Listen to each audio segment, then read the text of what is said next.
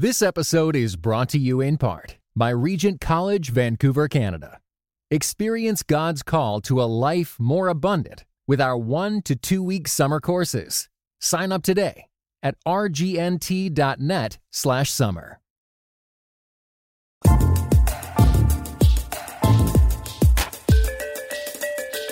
Would you be okay if your church tracked you the way Facebook does? Some churches already are. This is Device and Virtue.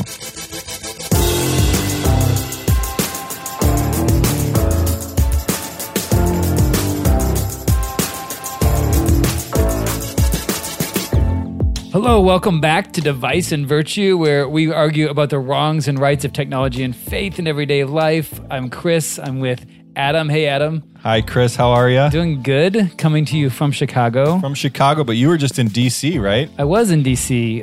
My sister's out there. I love going out there. Yeah?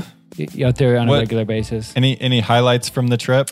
They do have those electric scooters, by Bird and Lyft. Oh, yeah. Lyft, the car company, and Uber also do electric scooters now. Right. Not in Chicago here yet. They're littering streets across the nation. And they're amazing because for $1.15 a minute, you can scan that app thing with your phone and just fly. $1.15 a minute? Yeah, it's $1. Wow. And then 15 That's cents a cheaper minute. than the tollways around Which here. I'm not going to lie, it took me a little bit longer than it should to actually do the math on that to figure out, is that... Wait, you did the math to figure out it was $1.15 a minute? No, that's... I figure out at 15 cents a minute, how long can I do this without it being ridiculous? 15 cents a minute sounds like cell phone plans from about 20 years ago. But yeah, right. But these are super cool, man. They're going to take off. It's the battery.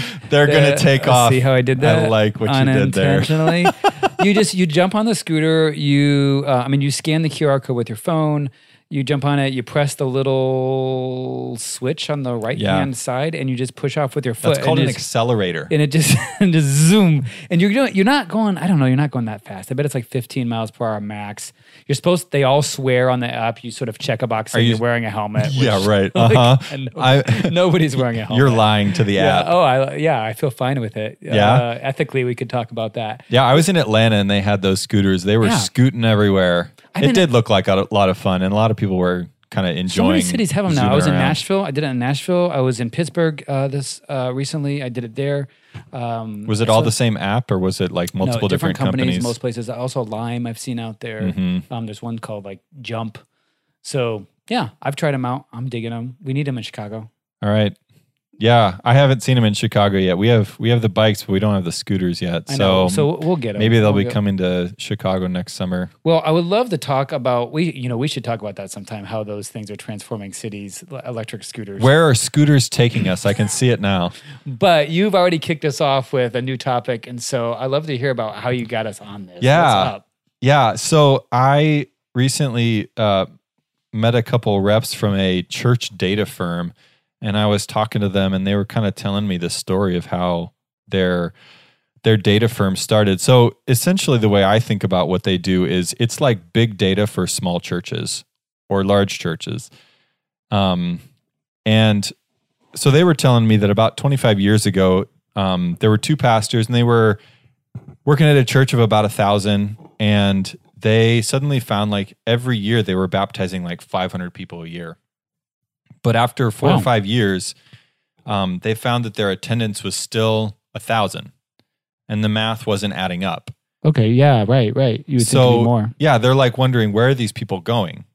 And so if you run in sort of these church circles, pastors talk about this idea called closing the back door. And so new people walk in the front doors of a church, but after a while, they might quietly disappear, they might go somewhere else, or they might just drop out altogether.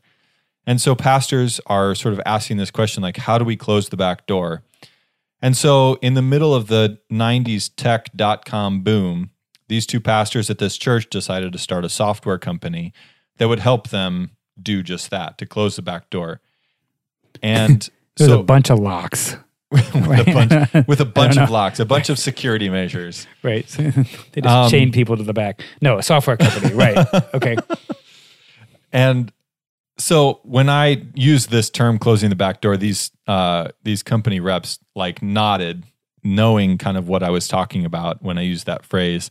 And so as I thought about it, it's like they want to like keep track of the 99 sheep and also go after the one that gets lost, right? Yeah, sure. And it just raised all sorts of questions for me. So wait, what's the software? Yeah, so it's like this data tracking software, right? So they are tracking people's attendance on a Sunday. They're tracking people attending small groups or mid-size events on a Wednesday or youth group. And they're tracking it on sort of a person-by-person basis, and they're connecting like family units together. So this person is married to that person, and they have these 2.5 kids. And this person's single over here, and maybe they're in this person's small group, and blah blah blah blah blah. Yeah, it's like sort of a church database or something. Yeah, so it's a glorified database, but it's really interactive, and they have an app that church leaders and staff can use to, track attendance to various events or whatever. And they're also able to like then tell, okay, has this person's attendance dropped off, or has their giving dropped off? Are they serving somewhere?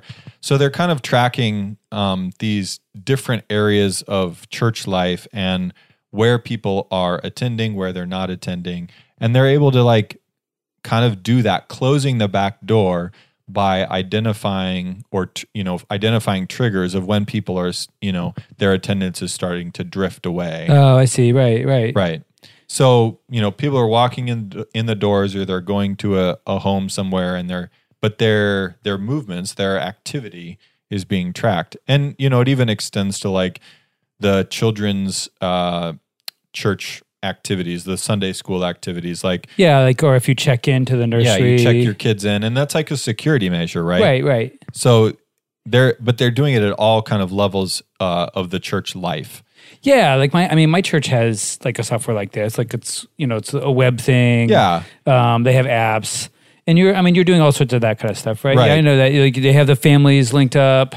It's like the next it feels sort of like the next generation of, the old church directory or something where you have the photos and you flip through and you have families, but it's actually doing data. Right. So like what? And churches have been using sort of Excel spreadsheets and these sort of databases for a long time. Right. To kind of keep track of where people are at, how many people are attending, and all these questions that they have about, what's going on in their church and who's there. But like, just like everything these days, it's getting appified. It's turning into a platform. Right. It's turning into like a more powerful thing.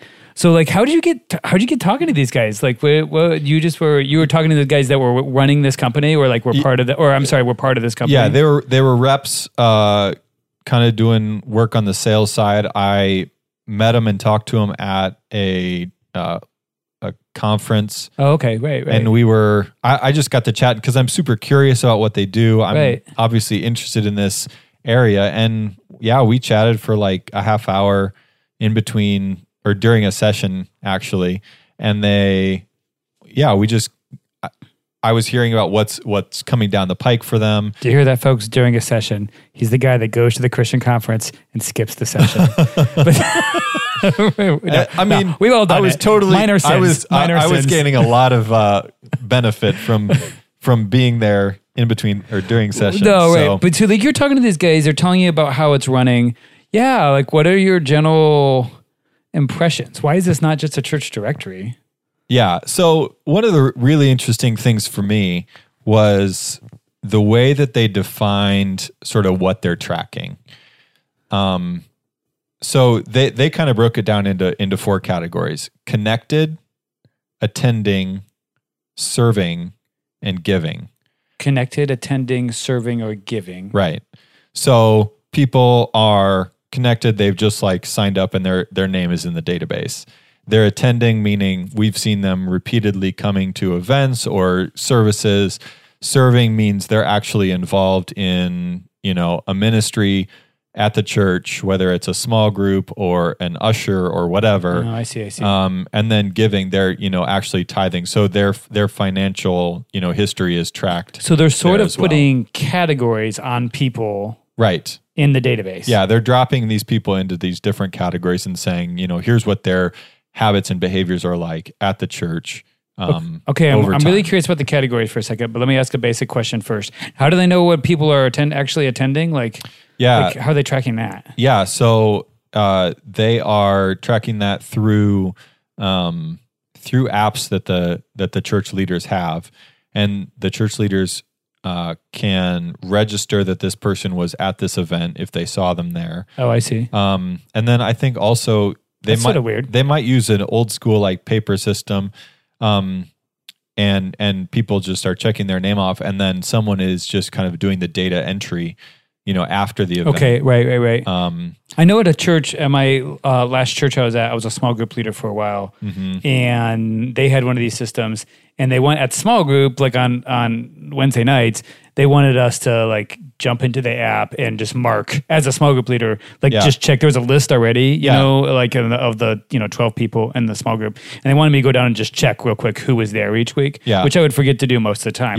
But actually that was a kind of attendance, exactly, right? Yeah, and so, these churches are trying to figure out how can we keep people in our church, and if they're dropping off, how can we recognize that they're missing? Because, these churches are so big now that they're trying to find ways to make up for sort of that invisibility that happens for a lot of people who kind of maybe drift in and then drift out. They come in the front door and they go out the back door. So back on the attendance thing. Yeah. Season we talked about that Churchix facial recognition software. Yeah. Do you remember that? Yeah, I do. It feels like a long time ago, but it was like cameras in a sanctuary or something that for larger churches that couldn't manually check off somebody, it could potentially detect everyone in the room. Can this kind of thing connect to this kind of software? I mean, I suppose theoretically it could if they wanted to buy sort of this software company, or that there might be an integration opportunity there. And that's interesting. Which is crazy. And for a large church, you would need that, right? As opposed to a person manually clicking. Yeah. Or there's this other, or you and I were just talking earlier today about this other potential new method. I don't think we've ever heard of a church using this. But of the cell phone trackers, essentially things that track, your phone is obviously giving off sort of little individual pings on a regular basis. They're anonymous in some senses, but there's also ways that you can talk to a phone and ask, whose phone are you? And it comes back to sort of tell you that, right? Yeah, it's called a cell site simulator, and police departments are actually using it in larger urban areas at large events. And it's just identifying what cell phones are in the area, and those cell phones are connecting to what they think is a cell phone tower. Right, which is crazy because cops sometimes would have to get a warrant to actually ask, Sprint or Verizon for everyone that's connecting to a tower in an area. But they can also use these cell phone simulators and actually find out everyone within a zone, right? Instantly, get 1,000 phones, suddenly just register them. Oh, everyone's in this park at once. Yeah, so theoretically, a church could have a cell site simulator on campus, and all the cell phones that come within range would register as having attended on a Sunday morning. See, it could be convenient. I mean, Willow Creek could be counting all their people at once, Saddleback, whatever. Yeah. Right. Very easily on a Sunday morning between 8 and noon, all the cell phones that come within range would register as, locating these people are attending. So suddenly, your account could be tied to a certain cell phone number or identification number. Yeah. I think this is fascinating. I think it's a super fascinating question. A church tracking you almost as much. I think at the open of the show you said as much as Facebook is, but in some ways it could be like that.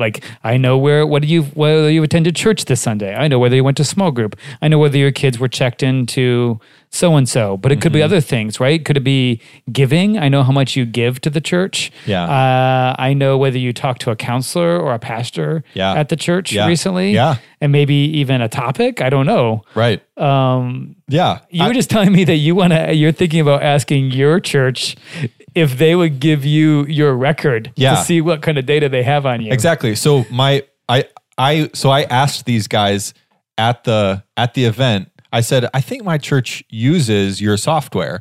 And they're like, oh wow, the same one. What's the name of your your church? And I gave them the name, and they right there on site looked it up. They're like, yep, they use use our software. So you're gonna get your record? So I'm totally tempted to like go to one of the pastors that I know and say, hey, can you just give me a download of all the data points that you have on me as an attendee at our church?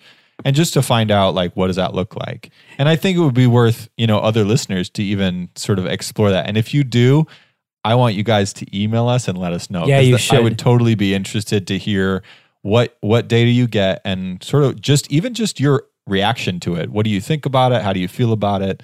And I'd love to hear. See, and that's I mean, you're at a larger church, and so they, really it'd be interesting for you to know what data. I'm at a small church plant, a pastor connected with those, but like we don't have one of those. I know we're not even using one of those softwares yet, but we probably would need to. So and what I'm curious about is what category you'd be located in, because to go back to what you were talking about before. What category? Well, you were talking about these categories that they use for people. Yeah. Connected, attending, serving, giving.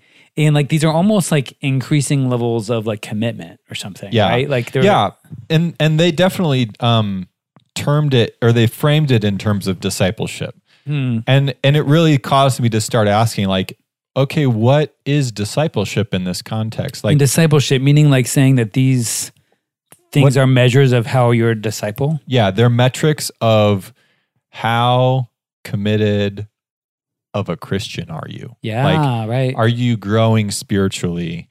And, because there's this sort of arc, right? So connected is just like really loose, but giving money and tithing is like this deep commitment. And so it's moving kind of from loose to really close, and saying, okay, if a person is giving, then they're really committed, and theoretically they're like growing spiritually, or they're just a strong disciple, or whatever that means. Right. But for me, I'm asking this question of like connected, attending, serving, giving. Are these the metrics that we want to use? Are these the metrics that churches and pastors should be using to think about what discipleship looks like for their congregation? Well, I can see some of it. Like, obviously, if someone's attending something, if someone's at church on a regular basis, I mean, there's a legitimate concern if someone's like stopping being in worship, on a regular basis and essentially not attending. And you think like, well, maybe, there's something happening, or they're not. Yeah, you sort of assume a fully devoted disciple is regularly there. I can see like serving being something, like, someone like volunteering, is someone, anything from like simple taking care of the kids to like doing worship to leading a small group, like those seems like things that someone that's a disciple would be doing. Yeah. And someone giving, we say sort of giving to the church is an important part of giving back, tithing. So what's wrong with those metrics? I'm not saying there's anything wrong with those metrics. But what I'm curious to know is, I mean, I think a lot of people could be serving and also be facing burnout. Yeah. And in that context, like, are they being discipled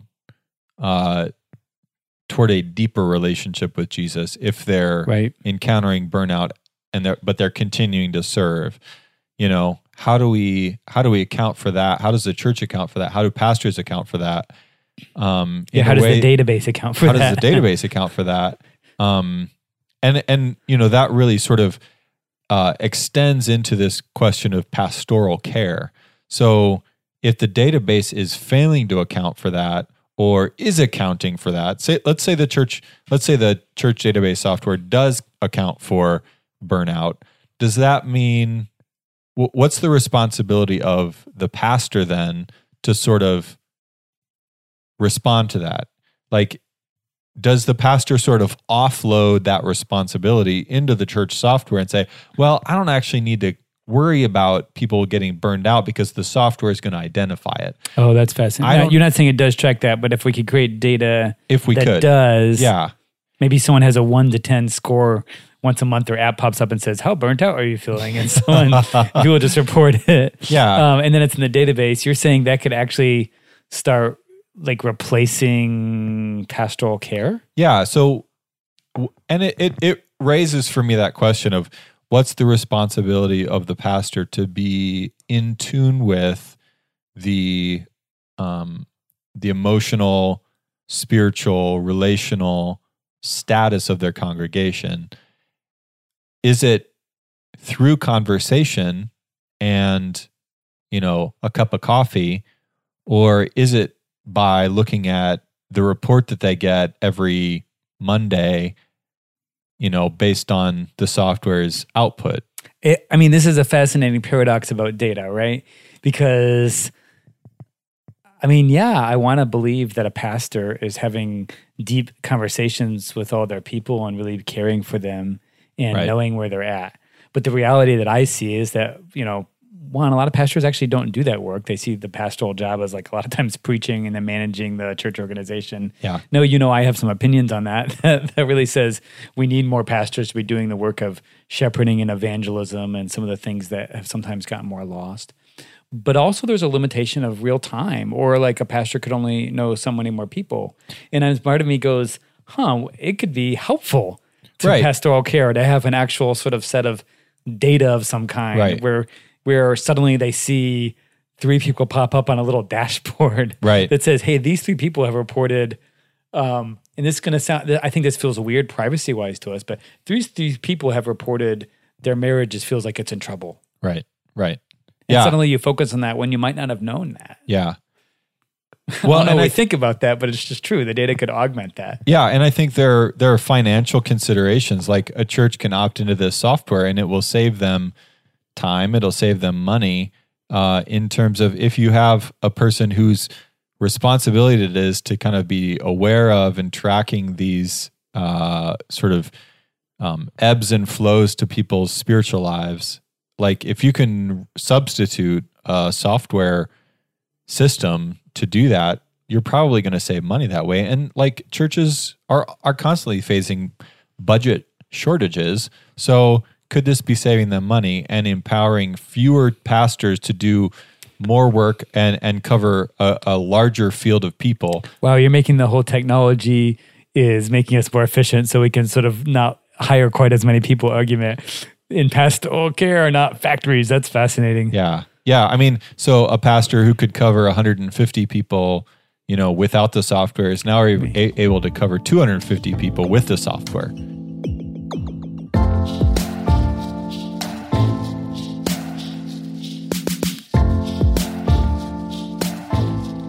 So what I'm curious about is the way that the software does label people, whether it's pastoral care or discipleship, like these labels. These labels are sort of an algorithm, right? Isn't there there's some sort of formula that's saying, obviously attending makes sense, like someone's showing up or not. Uh-huh. But you could start defining other labels for people, sort of deciding, describing where you think they're at.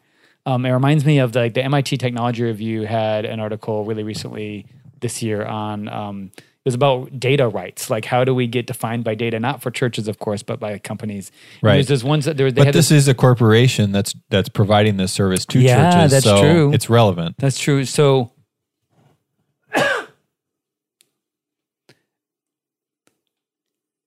this article was called the Bill of Data Rights by the Technology Review, and it starts with this.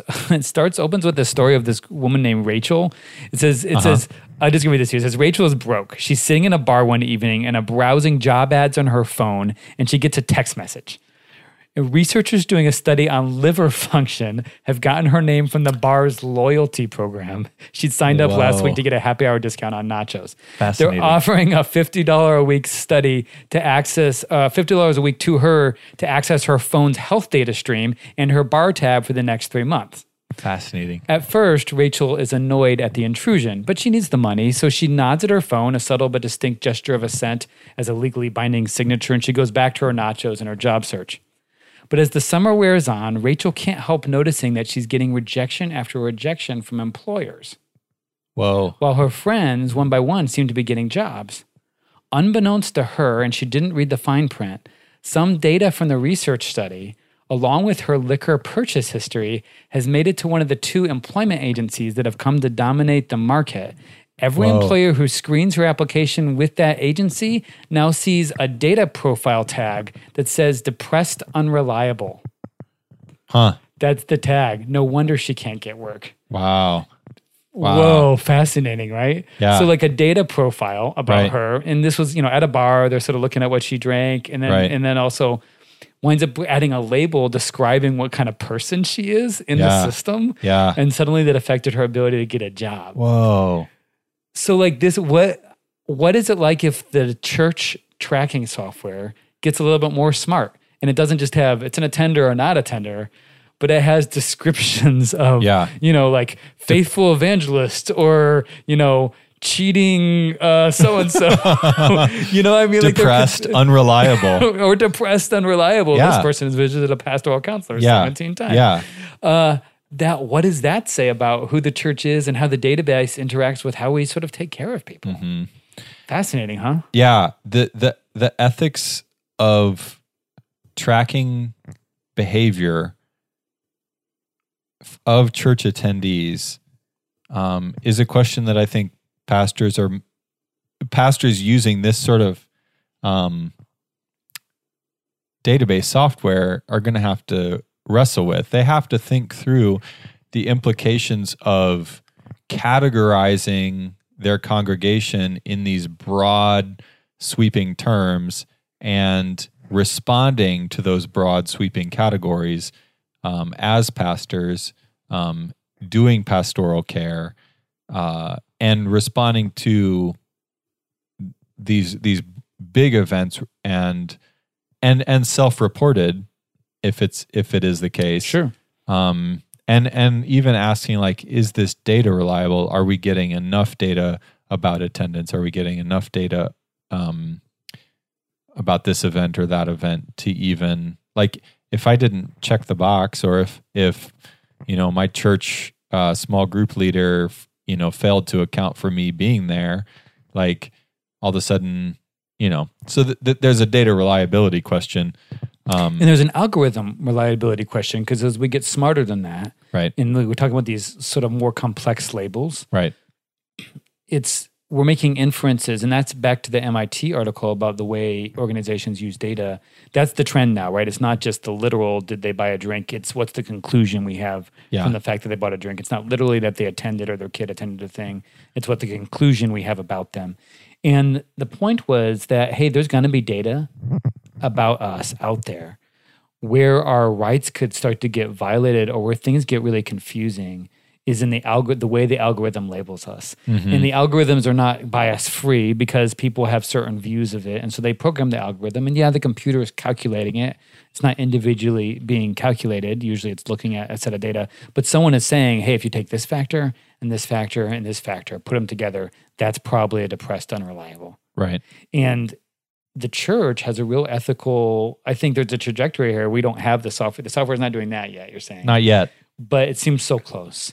And there's a fascinating ethical dilemma about how a church could both be better at caring for people and worse at labeling people in a way that makes people sort of scared to sort of tell the church what's truly about them. So that reminds me of a story from when I was growing up.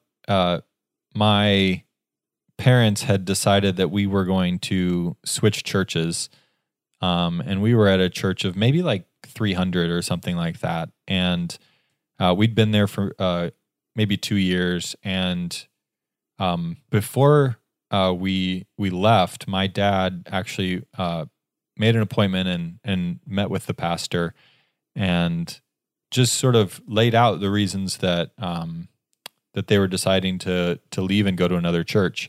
And as far as I know, like, our family, we left on good terms and are still, on good terms with that church and those people. But my dad was kind of in this place where, rather than just like drifting away from the church or going out the back door, my dad felt like he needed to say goodbye. Yeah, right. And it wasn't just about like being an anonymous person and not having sort of any relational equity, but like actually respecting the pastor enough to say, hey, these are the reasons, and we want to leave on good terms, and so this is how we're leaving. And I wonder about this software and the direction that it's going, and even where it came out of. It came out of a church trying to keep track of all of its people, and it there's an assumption almost of anonymity, and this idea of the back door assumes like we don't know people are disappearing because we don't know the people.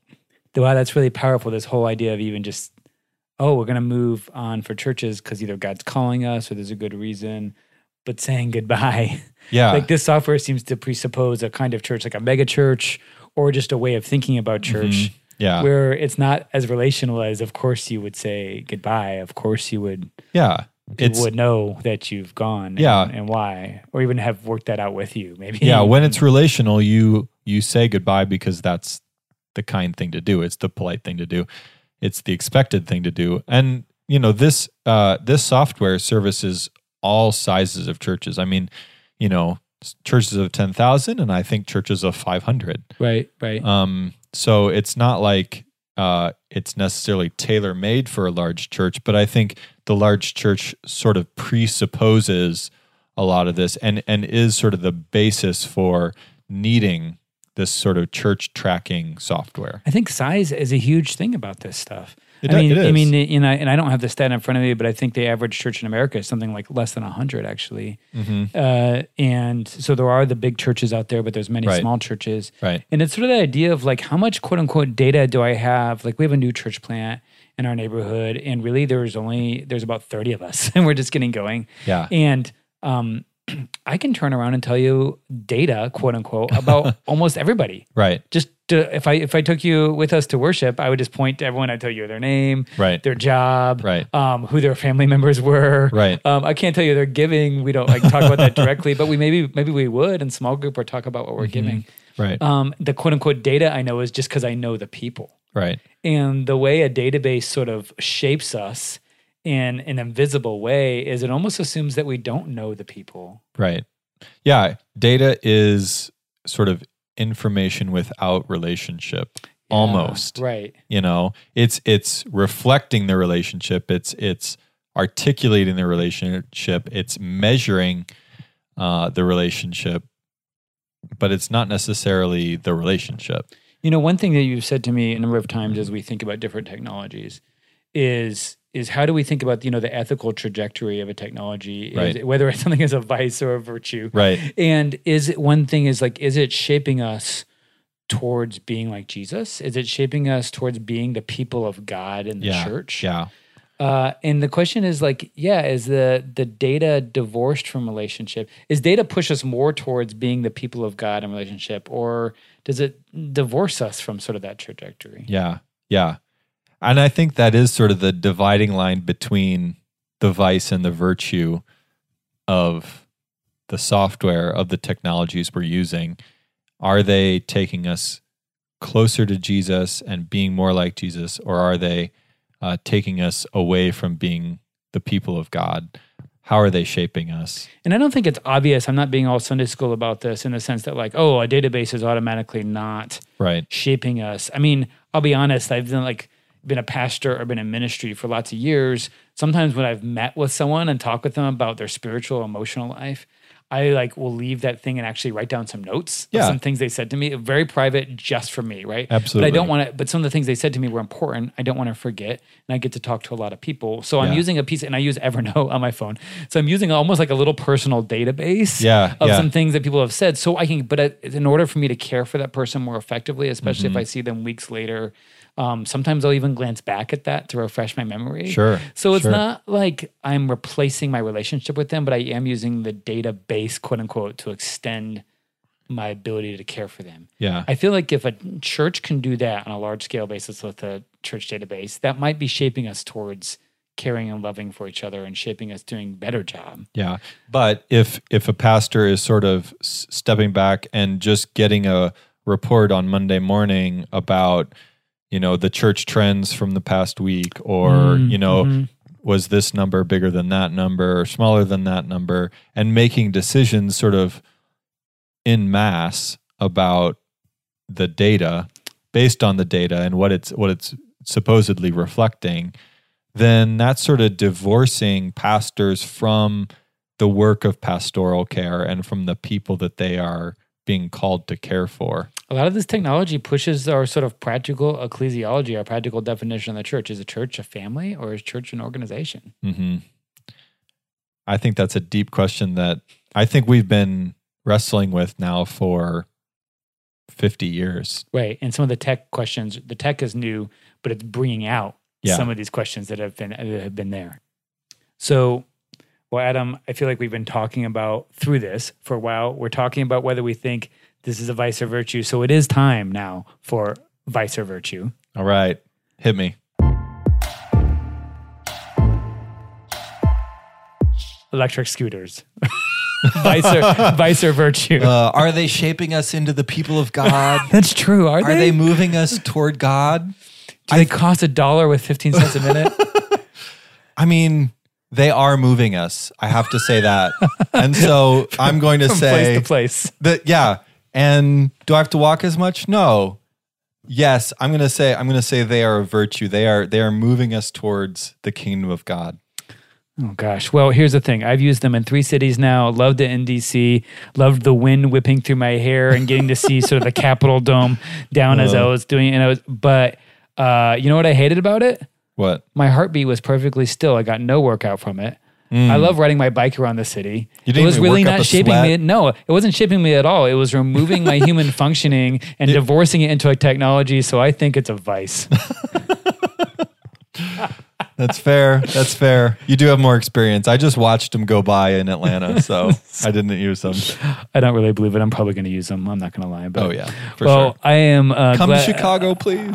Thank you for bringing up the topic of church tracking software. Absolutely. I think we're all going to go back to our churches now and ask, are we being tracked? Yes, and if you do, email us and tell us. We want to hear about that's true. And I love getting together with you, Adam. Let's do it again. See you next time. See you next time.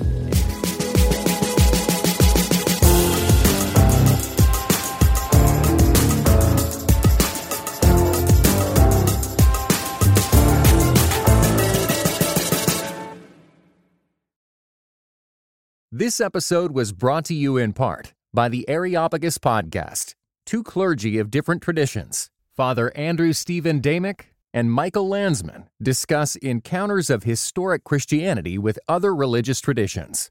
How do we engage with those who believe differently? Listen wherever you get your podcasts.